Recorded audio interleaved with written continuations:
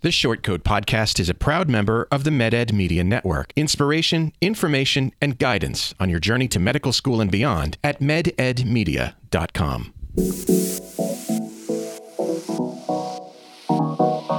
Meandering in the margins of medicine, it's the Short Code Podcast. Weird news, fresh views, helpful clues, and interviews. By students, for students. Subscribe to our weekly show at theshortcode.com. Welcome back to the Short Code Podcast, a production of the University of Iowa Carver College of Medicine. I'm Dave Etler. As we record this, it's Friday, August 7th, and in just a couple of days, a new crop of victims and students will join the Carver College of Medicine and hopefully as co-hosts of our little show. But that's neither here nor there because I've got some beautiful, wonderful co-hosts for this show. Say hello to MD PhD student Aline Sanduk. Hello. M2 Eric Bossart is here today. Hello. And M2 Ananya Munjal is with us as well. Thank you for joining me in the studio and from the internet. Good to be here. Do you have a problem with my hello? Is that why we were laughing? It was sort of, we need to talk, I need to talk with co-hosts during the orientation roughly 90 shows ago for you, Aline. About, just being enthusiastic when you say hello. Hello. I'm just giving you crap. Yes. All right. I'll work on my hellos. I know that you're enthusiastic. I'm just saying. I'm not fully caffeinated yet. That's why. It's noon. Did you sleep in? You know what? I don't come here to be judged. I don't answer to you. You're not my boss. These are unprecedented times. Well, it doesn't matter. I am glad to have you here. Thank you. Ananya. Yes, hello. You are doing something cool. Oh, yes. Just sitting there, you're doing something cool. But you're doing something cool in general, which is that you founded and helped launch a CCOM student art journal. Yes, it's cool. This is good. Thank you. I feel so important right now. It's called The Appendix. Yes, it's called The Appendix. Basically, we were just trying to help artists of all kinds that are in health professional schools get their art out. So this could be writing or painting, photography, and we're really trying to make it as diverse as possible. So if you are listening and you are in a medical school, pharmacy school. Ooh, we're opening it up? Oh, we're doing all kinds of health professionals, yes. Because we love interprofessional collaboration. Wow. I thought it was just going to be CCOM. That's wonderful. It's good. Yeah, it's really good. I think it's better this way because we're getting some really cool submissions from PT and pharmacy. Yeah, so we're opening it up, and really, we've been trying to talk about who should submit, and we really think it should be anyone. So if you're at any medical school or any health professional school and you would like to get your work seen, we would love to see it. So if you want to go to theappendix.org, there's a place to submit there, and if you are not an artist or whatever, you can consume this art, and it's really, really good. I mean, not just because I'm involved with it, but it really is. There's a lot of good quality work on it. I'm amazed by, we are the Writing and Humanities program, and among our jobs is to sort of foster this idea. Mm-hmm. And yet I'm amazed at the names of people submitting things. I'm like, who the hell is that? I know. It's great. What are people doing? People are doing stuff. Very cool stuff. Sort of below the radar. I agree. I know. That's why this is so good. And you get to consume it and meet other people and collaborate with them. And there's some really cool pieces where somebody wrote a poem and then somebody else made a picture based on that poem and we published it together, stuff like that. So I don't know, whatever you do, there's some animations going up today. So that'll be cool. There's some, cool stuff of all mediums. So, so why did you, what made you want to do this? I think that, so I'm a writer, and I think when I first came here, I met people kind of like you said, that were doing things under the radar, and I would see their work and be this is actually really good. And I don't know that we have a place specifically here at Iowa that we're really showcasing this in a way that's easy to consume. Yeah, because we'll put stuff on the wall if you bring it to us. Exactly. I'll put stuff up on the wall, but except for Dave, nobody was doing a good job. Well, but that's sort of a limited audience. I know, exactly. And I think, COVID was I think opportune time to explore like digital medium. Yeah, you had a few days on your hand. Where... Yeah, I had a lot of time, and people were like more willing, I think, to go see something that was being put online, or maybe more time to consume that. But yeah, I think ideally, like what this would have looked like maybe like 20, 30 years ago. And I think we had something like this was like a paper copy of something like a magazine that comes out once a semester. But I think given limited time to like publish these things and like the way that we're consuming media now, I think it's just a really good way to like put something on a website and you can check in like multiple times a week if you have a couple minutes. We usually publish like around like noon, Monday, Wednesday, Friday. So if you're like on the rounds, if you're in the hospital, you can take a minute in your noon conference to take a look and see what's up there. I just think that there wasn't a place for and we have so many submissions. So there clearly is an audience of people that both like want to see this and want to like show people the work that they've been doing just because they are passionate about painting or photography. And so, I think it's just a easy way to like put all these people together and people are doing the work. So I think it should be seen. I think you're right about the timing. I mean, there was definitely, I don't know, like, sometimes when you're freaking out about something, like that's a good time for art. Yeah. Yes, 100%. 100%. Yeah. And we were definitely doing that. And we also had time on our hands because med students are always freaking out about something or other, but this was like a different kind of freaking out. A mortality freak out. Who's helping you out with this? So there's a lot of people. So obviously Kate at the Humanities program has been wonderful. You've been wonderful. Thank you. There's a list. I'd like to just like read them all out. Yeah. That's all right. Please. So I'm the editor-in-chief. Sahana Arumugam is the managing editor. Co-host. Yes, she's been on. Haley Steffen is a photography editor. Evan Economos is the design editor. Anna Grafe is the writing editor. Samantha Swartz is the creative writing editor. Samantha Parks is our marketing editor. Olivia Snyder is our public relations editor. You can find us on Instagram, and she does a great job of that. Kenzie McKnight is our administrative editor. Co-host. And Claire Carmichael is our treasurer. So it's a big team, and it's really good. So nice. It's really good. It's really, I don't know. It's a strong group of people too. I know they're all wonderful, and they're all so on top of it. Yeah. So, yeah. Well, I'm really impressed with how this kind of took off. Thank you. Because it was not me at all. It was everyone. Well, I know. Everyone. I mean, but I'm still impressed because I don't know. To be honest, sometimes like students come, and I think it's the timing, but I think it's like students come up with great ideas, right? And then it's like, well, I really want to do this, but I have to go and play doctor. Yeah. And that sort of gets in the way of doing these great ideas. So I agree. Yeah. Well done. Thank you. That's everyone. Thank you, Appendix team, for being a part of it. You're all wonderful. Absolutely. Keep it up.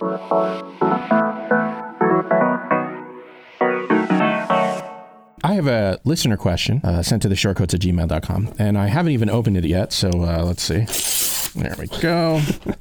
I get all my emails delivered to me on paper in envelopes. Can you imagine? That would be a nightmare. That'd be fun. I have my assistant, print them out, put them in envelopes, put a stamp on it, put it in the email, put it in the mail, and then it gets delivered right to my. Put a piece of candy in it, spray it with something that smells nice. I was going to say perfume. Yeah. No, perfume, just like the old days, if you wanted to attract a mate, you would be like, or a podcast host, you just spray your mail. I don't have an assistant. Just want to clear the air. Just want to clear the air. David's doing this for himself. I got nothing. The question is from Logan, who has his question is about service in medicine. He says, I can't believe I hadn't discovered your podcast sooner, but I did, as I'm right in the middle of this application cycle, and I've been binging your episodes nonstop. Thank you very much. Question. On the secondary applications, it seems like medical schools draw a distinct line between fields that focus on serving the underserved, like primary care, and specialties like surgery. What would you recommend for somebody who is interested in both facets of medicine? That's an excellent question from Logan. Someone interested in surgery, but also interested in serving the underserved. Right. I don't think they're mutually exclusive at all. I think that's... No. But I can see how you might get that impression. I think, if I can chime in, I feel like that's why you're here. Yeah. Yep. Aline, hello. Hello. Hi. Hello. Hi. I think a lot of volunteer work with the underserved tends to focus on like meeting basic needs, as opposed like in surgery being kind of a specialized skill. Maybe it feels a little bit out of reach for people, but there's a couple groups at Iowa actually that travel to different areas of the country and the world, performing cleft palate surgeries. Yeah. For example. Yeah. So yeah, that's entirely possible.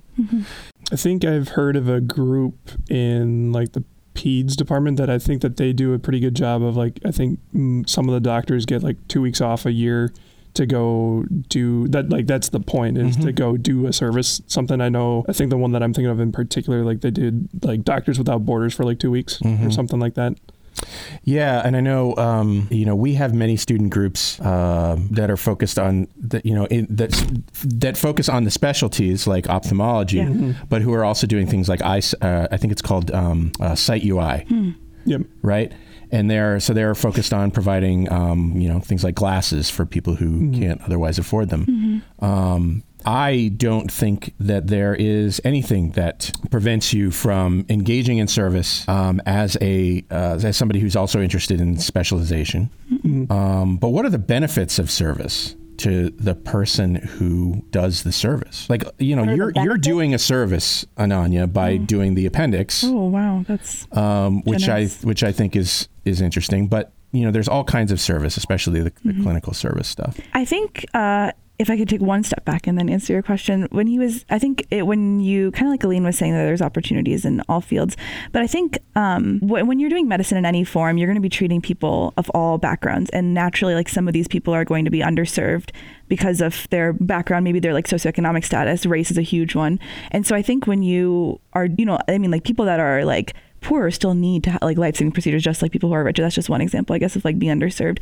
And so when you are like treating anybody, I think that, I don't know, you enrich yourself by being exposed to different kinds of people, and by, realizing maybe like you live in a community that's like predominantly white or predominantly like upper socioeconomic class. And so when you expand your horizons, maybe by going to like a different country through Doctors Without Borders or, I don't know, exposing yourself to different populations, I think that just makes you a better person. And I think especially importantly, a better healthcare provider, because you take the time to acknowledge that not every population is the same. And of course, we can't treat every person like they're the same.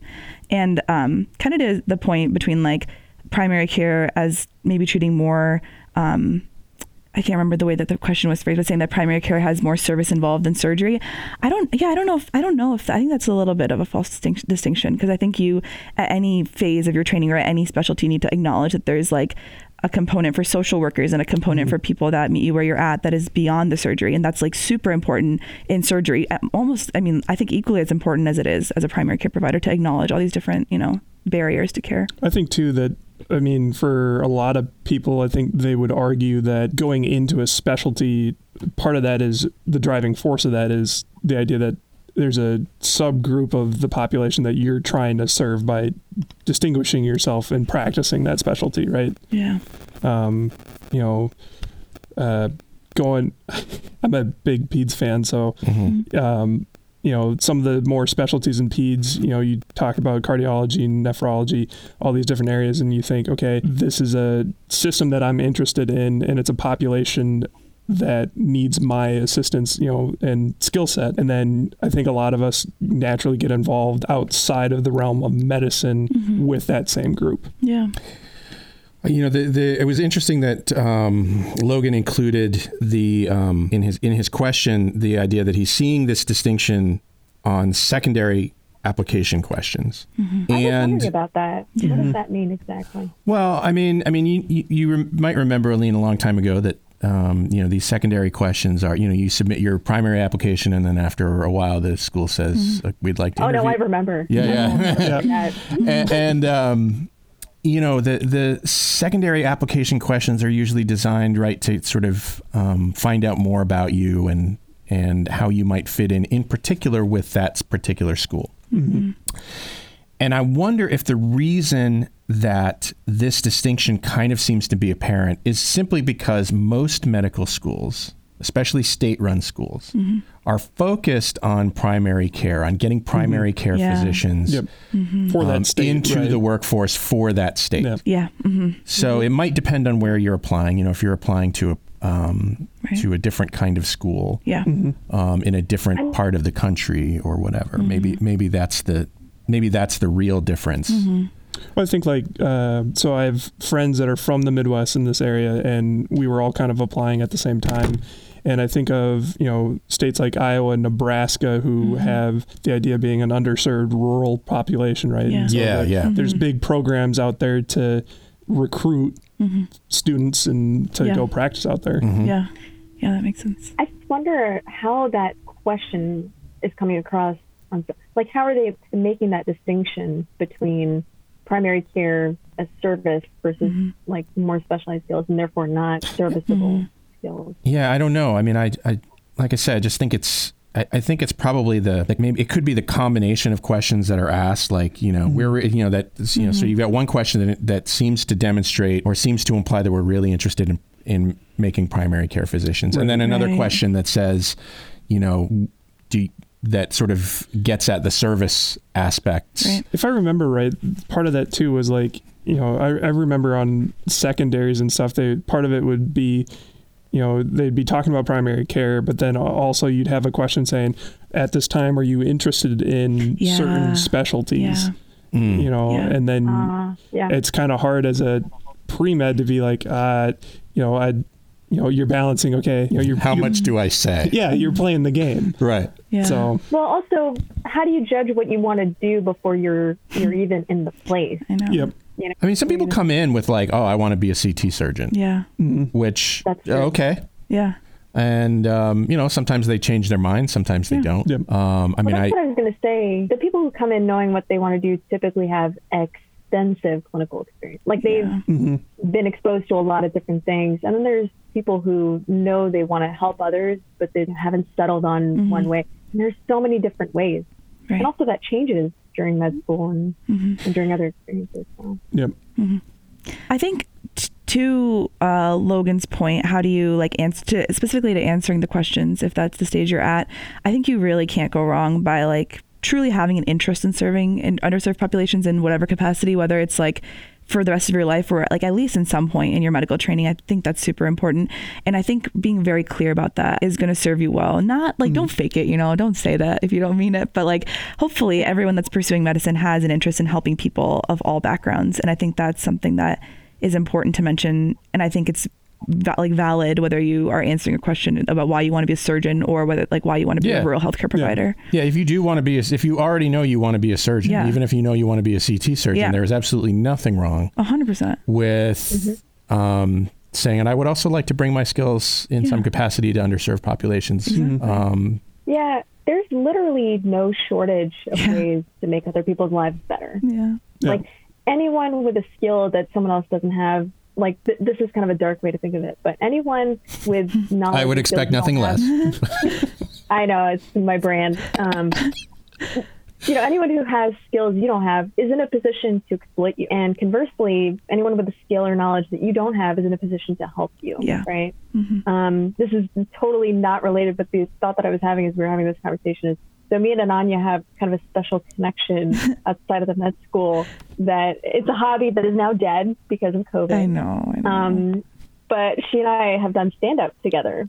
And it's been I remember that. You did that in the spring. So good. I did. And it was so good to see you. Yeah. It was so good. Yeah. Yeah. And you were amazing. You were fantastic. Thank you. You were amazing. You were seasoned. You can tell. Not anymore if I ever was, but that's so sad. I never thought of that problem. Huh?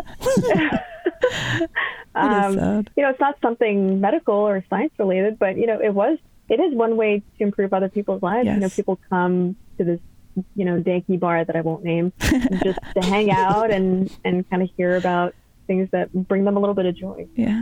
So there's more than one way to serve others. And I think Ananya's right. And I think Aaron touched on that too. As long as the applicant is making it clear that hey, I just want to make other people's lives better. I just don't know how yet, but that is the goal. I think you can't go wrong. I don't think a locum can go wrong. Yeah, I agree. I think it's a lot about just showing passion for something, being able to talk about it, be able to talk about the relevance of that here's the takeaway of my time in a free clinic, and here's what I learned and here's how I helped others, being able to to think about that as kind of the focal point helps a lot of, should kind of help guide an application. Yeah. And even if further down in your career, so let's say you've become a vascular surgeon, and you're, sort of lacking, for whatever reason, you're sort of lacking opportunities to do that kind of service. Look for them, make them. Yeah. I mean, one of the great things about medicine is that, you're not just relegated to doing one thing. You can provide your expertise to any person that needs it, and and make a difference. Yep. So it's a pretty cool profession. MD is I was going to say, sorry, I'm interrupting you now all the time, but an MD is kind of the ultimate credential. Like, medical school prepares us to do a kind of a specific job of physically and health-wise, caring for people. But I don't think there's any job you can't get by walking in with an MD. If I wanted to be a car salesperson, I could walk into any dealership and be like, I have a doctorate. I know I know how to talk to people. Yeah, they certainly wouldn't go, oh, I don't know, you're overqualified. Yeah, that's true. But to your point that medical school prepares you for kind of anything you want to do.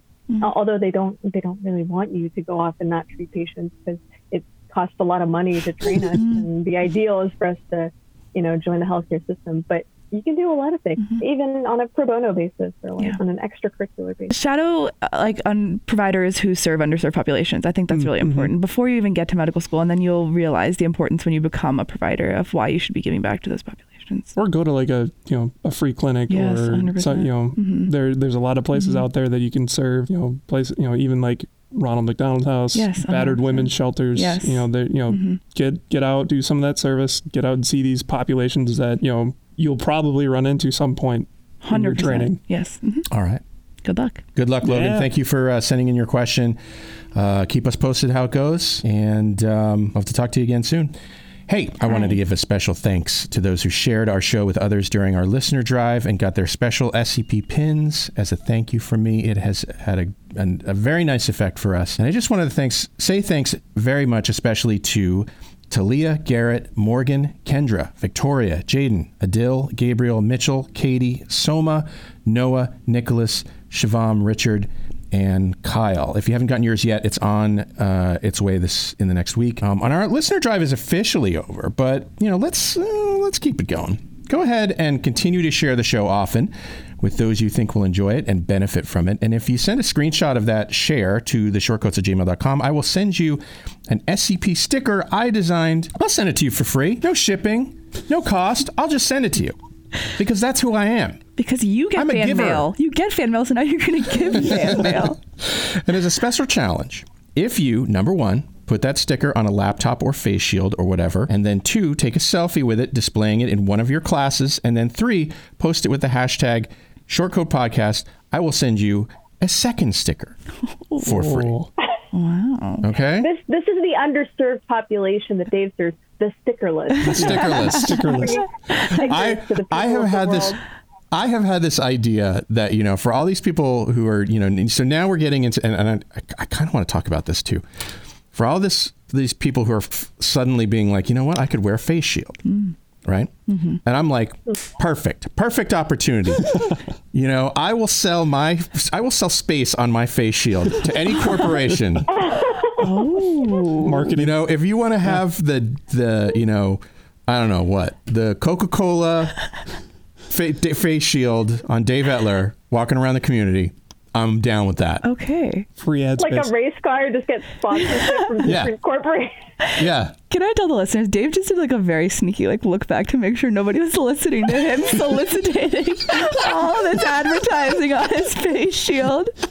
It was very funny. Look, take this idea and do what you like with it. As always, I'm giving away free ideas. They're not necessarily good ideas, but I bet you somebody's going to do this. I like this. I'm surprised it hasn't happened already. I know. Just saying. Well, that's because everybody's focused on masks. Well, the universities, we are a team, those face masks. That's free advertising for the hospital. I mean, it's very nice and cool and heartwarming, but also they benefit from that materially. So. And the appendix will be doing. Yeah. This SCP is brought to you by the appendix. The appendix. Art is important. Yeah, I think it's genius. I do want to talk about face shields, actually. This is sort of I'm just bringing this up because, if you could see my office, and maybe I'll post a picture on Instagram, our Instagram. It's great. I have surrounded my desk with a self-made shield of clear plastic. And it is interesting. And so... Okay, so the reason I want to talk about shields, though, is because I'm not sure this is doing anything. I think it's really giving you a lot of clout, though. It makes you look really it makes you look prepared. Put together. Yeah. In full disclosure, we are wearing shields and not masks as we sit around and do this. Correct. But then lately, I keep hearing I keep reading news stories the shields aren't really doing anything. It's aerosol, blah blah blah blah blah, and it's going around the side of your shield. It's coming in, and I'm like, and it's kind of like, well, okay.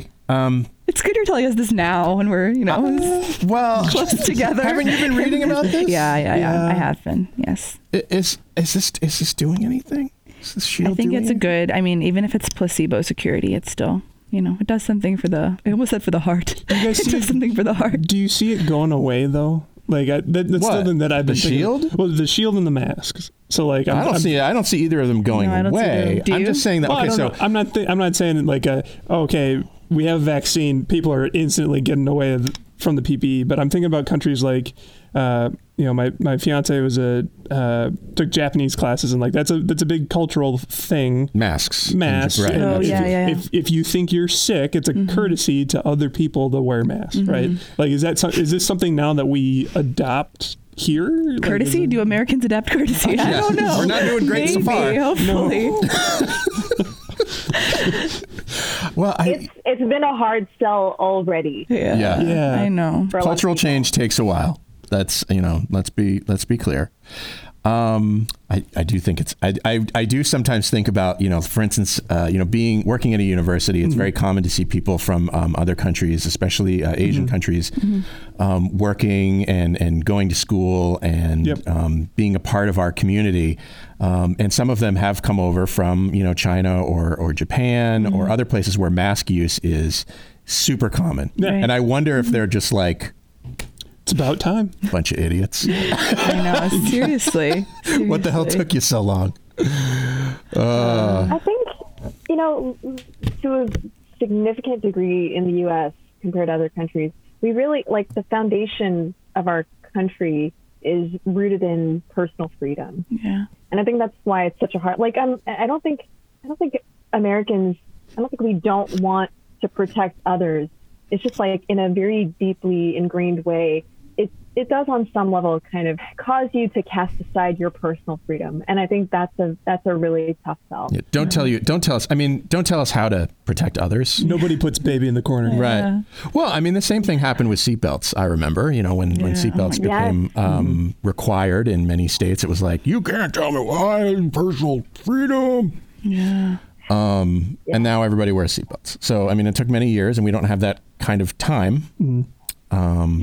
But is it just a general thing with public health, do we think? Adopting new public health standards? I think smoking in public area, same kind of thing. Yeah, now nobody smokes anymore, kind of. Yeah. I get the aspect of I shouldn't have to do anything for anyone else, but these things are seatbelts and masks and smoking. These are all things that also impact your own health. You would maybe hope that you could push that viewpoint that it'll help you. You don't have to help anyone else. You don't have to go out of your way. But I don't know. Well, I don't, the thing I keep thinking about is is it what I We have all day. Take your time. Thank you. We have all day. Some in the medical community are saying that, shields alone don't do much. Yeah. Maybe we should also be wearing masks. And this is new. This is a new thought, at least as far as I can tell. The CDC doesn't recommend shields alone, for instance. And so I've been tossing around the idea of just not using my shield and using a mask for the most part. And And because for a while I was like, psych, I can use a shield and it'll be the same. Awesome. And so I proudly go into Hy-Vee with my shield on. I was the only person in there. You're the only one. And five stickers, can't even see anything. 5 stickers, I can't see nothing. I always thought the masks were better. Yeah. There's just no openings for the air to get in or out. Well, there are openings though. I mean, unless they're fitted. Yeah. Sure. I mean, depending on how tight it is, sure. But what I've been telling myself is, it's layers. It's all about layers. Yep. You know, layers between me and the germies. And or layers between my germs and you. And no one thing is 100%. It's all about the many layers between you and me. 6 feet. By the way, I'm seeing a lot of people, not CCOM students. I'm seeing a lot of people like not being 6 feet away. They're wearing their masks, they're wearing their PPE, but they're standing outside the Java house in a little cluster, like chatting. And it's really hard for me not to walk up to them and say, "What are you doing?" I know. Break it up. I think it is. I mean, I feel like once you are wearing, our guidelines for the fall are we have to wear a mask and a shield. That's what they've when told you're us. with patients. When we're here in Murph. Yeah, we're so. Yeah. Really? Yeah. For small groups. For small groups. Okay. So we'll be 5 or 6 of us supposedly. Right. And I think even in those rooms, like we probably will be 6 feet apart even with that. I'm sure that you'll, corners of the table. Exactly. Yeah. But I think it really does. I feel like once I'm wearing a mask and a shield, I feel kind of, I don't know, I'm almost close to invincible. I'm like, what am I going to do? I can stand right next to some, but that's not true. That's still. Did you see, did you get to see Sophie Williams Perez's Welcome Back to CCOM video? Yeah. This is I'll describe it for listeners. It was put together by Marketing Communications, and it stars co-host and student body president Sophie Williams Perez, and she's welcoming students back and saying, this is and new students, and saying like, you don't have to creep around, Kate. It's fine. That was cruel of me. That's Kate DeSherry, faculty sponsor of the appendix. Wanted to mention. She has no advertisements on her. But yeah, so she's welcoming students back and new students to the CCOM and telling them what the expectations are as far as PPE and social distancing and using it. And it's pretty well done. I suggested her for it when the time came to find students, and she nailed it. So. Yeah. It is dystopian. It's very weird. It's like super weird. The number of times during the video when she pumps some stuff and some alcohol in her hands is kind of hilarious. But oh my God, it's a good thing. It's a good thing.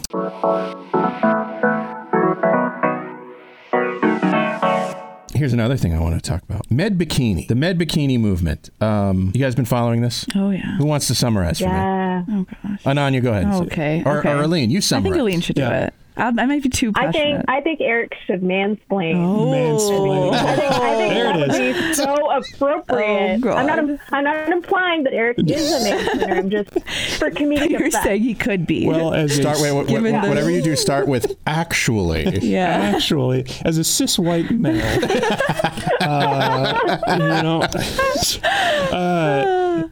so from my understanding, as a male, I will take that for granted. So you always do. You always take it for granted, and I hate it. I'm over it. It's time for that to end. No,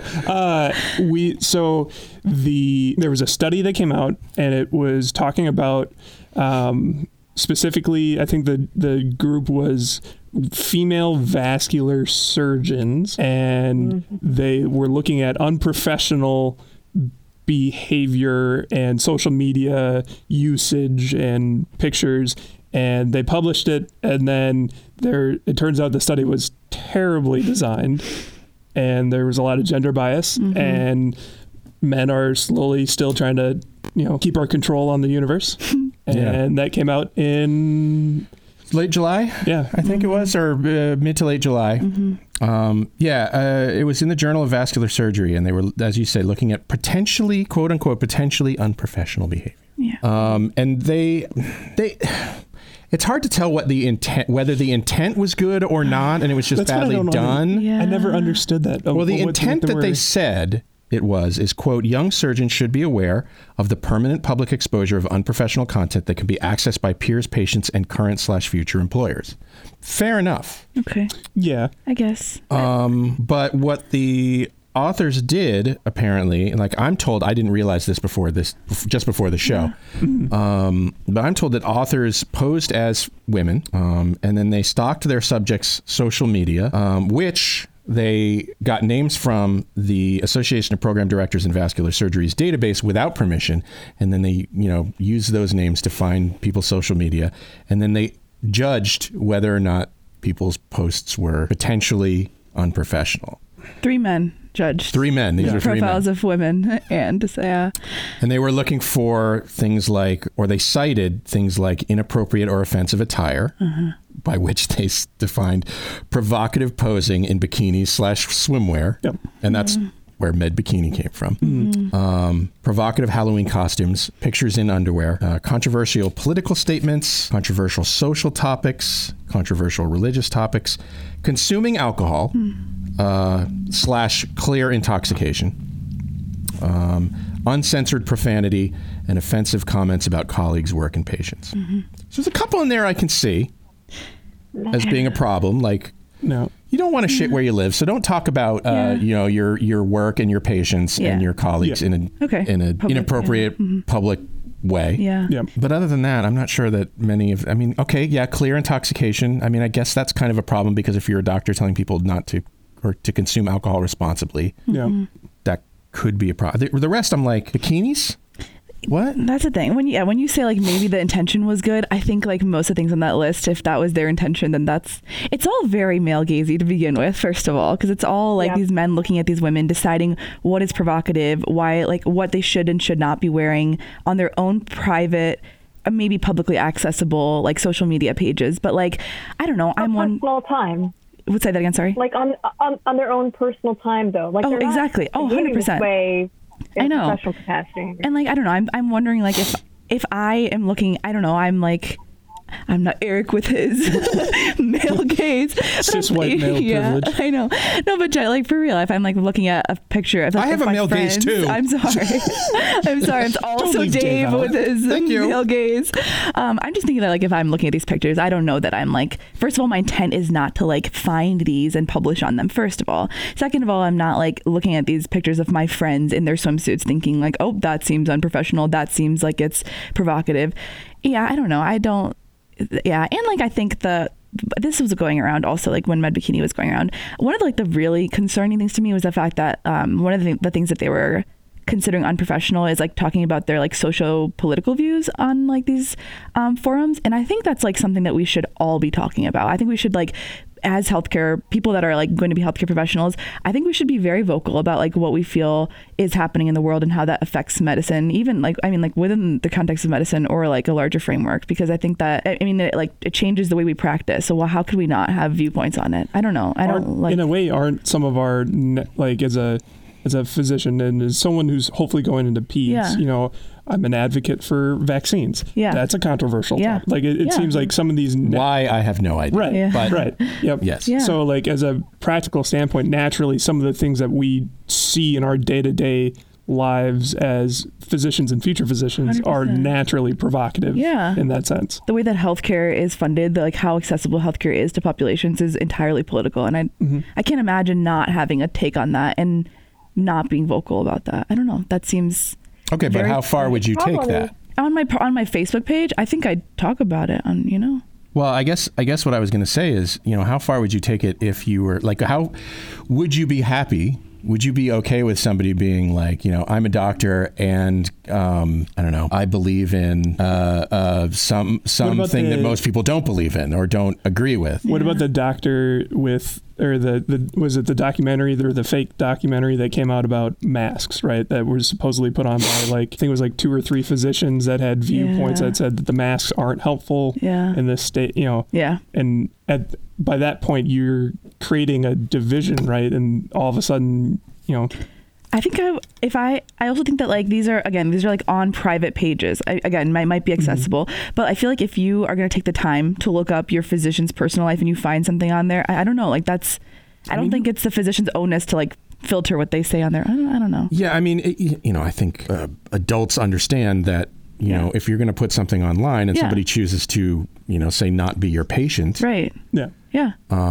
Then that's certainly within their within their rights to do so. I mean, I may go into somebody's exam room and, you know, they say something to me that I don't like, and I can choose to not see them again. Right. Yep. I mean, it's important to be careful about stuff like that, but I don't think, you know, judging people for their, you know, political ideas or their bikinis or their, you know, I don't think it makes a lot of sense. Fortunately, they retracted the study or the, you know, whatever you want to call Shocking. it. Shocking that didn't hold up to scrutiny. Yeah. I just have this idea of these three men going, that's unprofessional. I know. I think regardless, this is a bad look.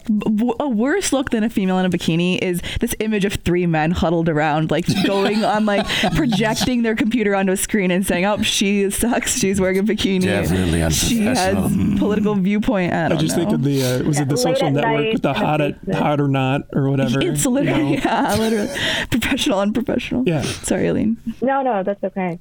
You know, part of the problem is it says something about like what is the norm against which everyone else is being compared. Yeah. And it makes a statement about like, what does a doctor look like? And it doesn't just hurt women. You know, this has been an issue, I think, with a lot of people of color. Like I'm not from this country and I didn't realize this was an issue until I moved here, that there's a lot of weird standards for appearance that are applied to Black people that, you know, more or less amount to, you have to look more white. Like you can't wear braids, you can't wear cornrows, you have to look a certain way. And like and I mean, sometimes there are things about someone's body that they simply have no control over. And it's interesting. And I was just looking at an article talking about this issue and how, you know, diversity of workforce is important because of the diversity of the patient populations that we see. And part of the reason that a lot of people's health issues aren't getting addressed is because they're being seen by people who don't understand them. So maybe it's not such a bad thing that, you know, the medical workforce is made up of different people with different lifestyles, or maybe a little less conservative than that workforce used to be historically. Because, you know, there are some people that I wouldn't feel comfortable going to because I don't think they would understand me. And obviously, as a patient, that's coming from my own prejudices. Like, you know, I prefer to see a female doctor. Sometimes I feel like they would, for certain issues, I feel like they would understand me better. But I think medicine is more conservative than we realize. Yeah. There are many, many more like conservative leaning people, which is not wrong. I'm not saying that that's the problem, but it does play out in weird ways in the clinic. Well, especially when you make assumptions about, you know, who your coworkers are, and then you are surprised to know later that, you know, maybe they don't have the same views as you do. I mean, there's always this. There's some sort of I can't remember what it's called. Some sort of cognitive bias that involves assuming that the people around you have the same views that you do. Well, the problem is. And so when you're like, well, you know, professional looks like X. Yeah. You know, you have to be prepared to find out that that's not the case. Yeah. And I mean, like larger than like there, I don't think there was like a single thing in there about like a man who was wearing swim trunks that were too short. You know, like it's very like skew. It's very.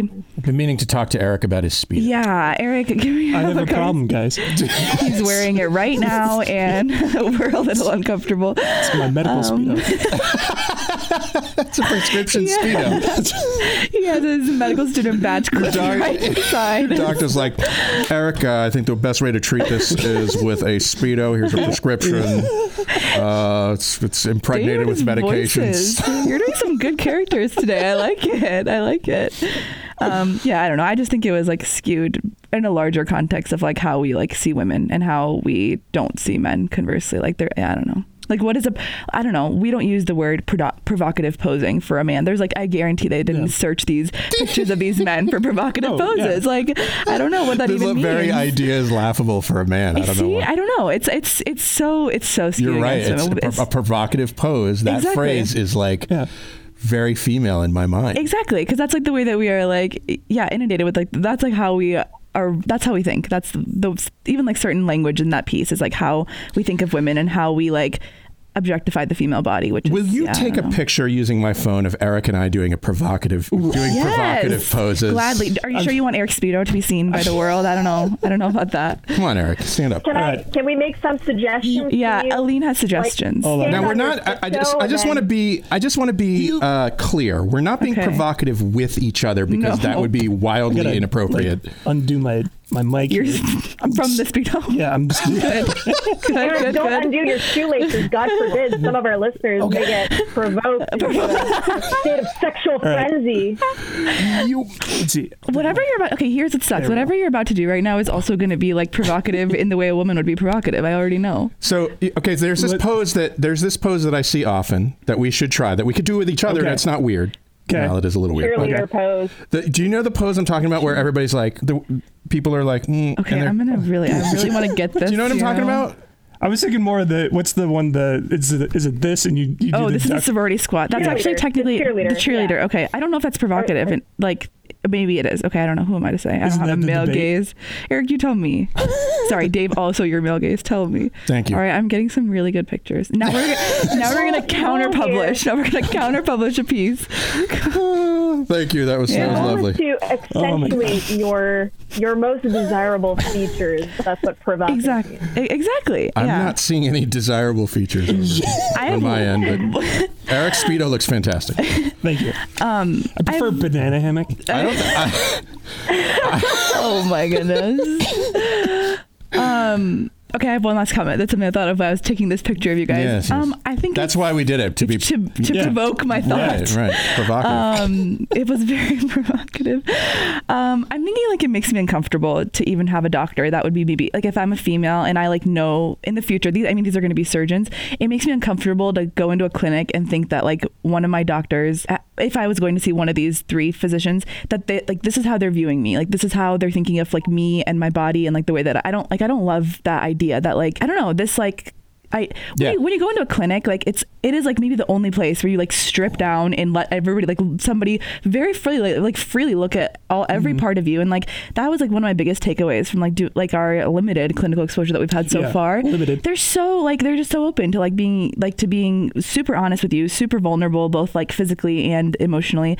And I think it's like an abuse of that. I really think that I would hope that like no physician of mine is like looking at me and thinking like, oh, her provocative clothing or like the way that she's like, sitting provocatively. I think it's a really bad look for physicians. I think it's not great. It's impossible to avoid, unfortunately. Yeah. The place where that plays out most dangerously is when people come in complaining about a sexual assault. Yeah. And it's actually a very interesting paper where the authors issued a questionnaire to a bunch of different doctors in different specialties.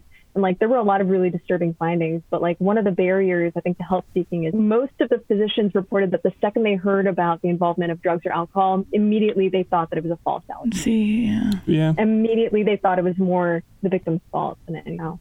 Yeah.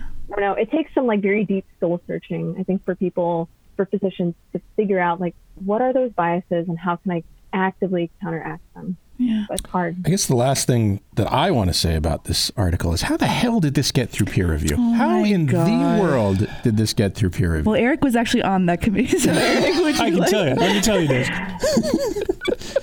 Hashtag COVID. It arrived packaged with a new Speedo, and so that's it was bribery basically. One free banana hammock. I know. You have to, I don't know. Were there any women on this committee? I don't know. Not the like mentioned advocate for women, but I think at least, I don't know. So I'm not trying to have a controversial opinion. I'm just wondering. How dare you? I know, right.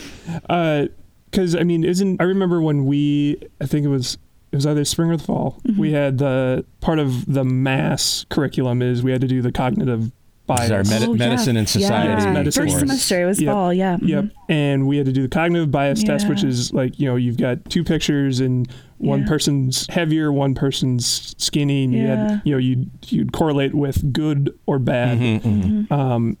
And if I remember correctly, there was also talks about, I think it was different when you broke it down by genders, and that even some women also have stricter views on women as a whole, as a conservative viewpoint. Yeah. Right? You're right. Which I guess is not unexpected. Women are socialized in the same environment that men are. They may be socialized differently in some ways, but they're still exposed to the same judgments and messages from a really early age. And my understanding is that these ideas are present even in very young children's minds a lot of times. You're right. So that's our show. Eric, Ananya, Aline, thank you for being my co-host today. Thank you. Thanks, Dave. And what kind of garbage person would I be if I didn't thank you, Shortcoats, for making us a part of your week? If you're new here and you like what you heard, subscribe to our show on Apple Podcasts, Google Podcasts, Spotify, wherever else fine podcasts are available. I remind you that your questions are vital to the show because they mean it can be what you want it to be about. Be like Logan. Send questions and comments to theshortcoats@gmail.com, or you can leave a message at 347-SHORT-CT. We'll talk about it on the show. While your podcast app is open, we hope you'll be the kind of listener that I'm always grateful for. Give us some stars and a review to let us know if we're doing this podcast thing right. Just like soon-to-be Dr. Wright, Selena BBW, and Jeff Moody, MD, 92 UIC-COM did recently. Thank you. The show is made possible by a generous donation by Carver College of Medicine student government and ongoing support from the Writing and Humanities program. Our music is by Dr. Vox and Catmosphere. Talk to you in 1 week.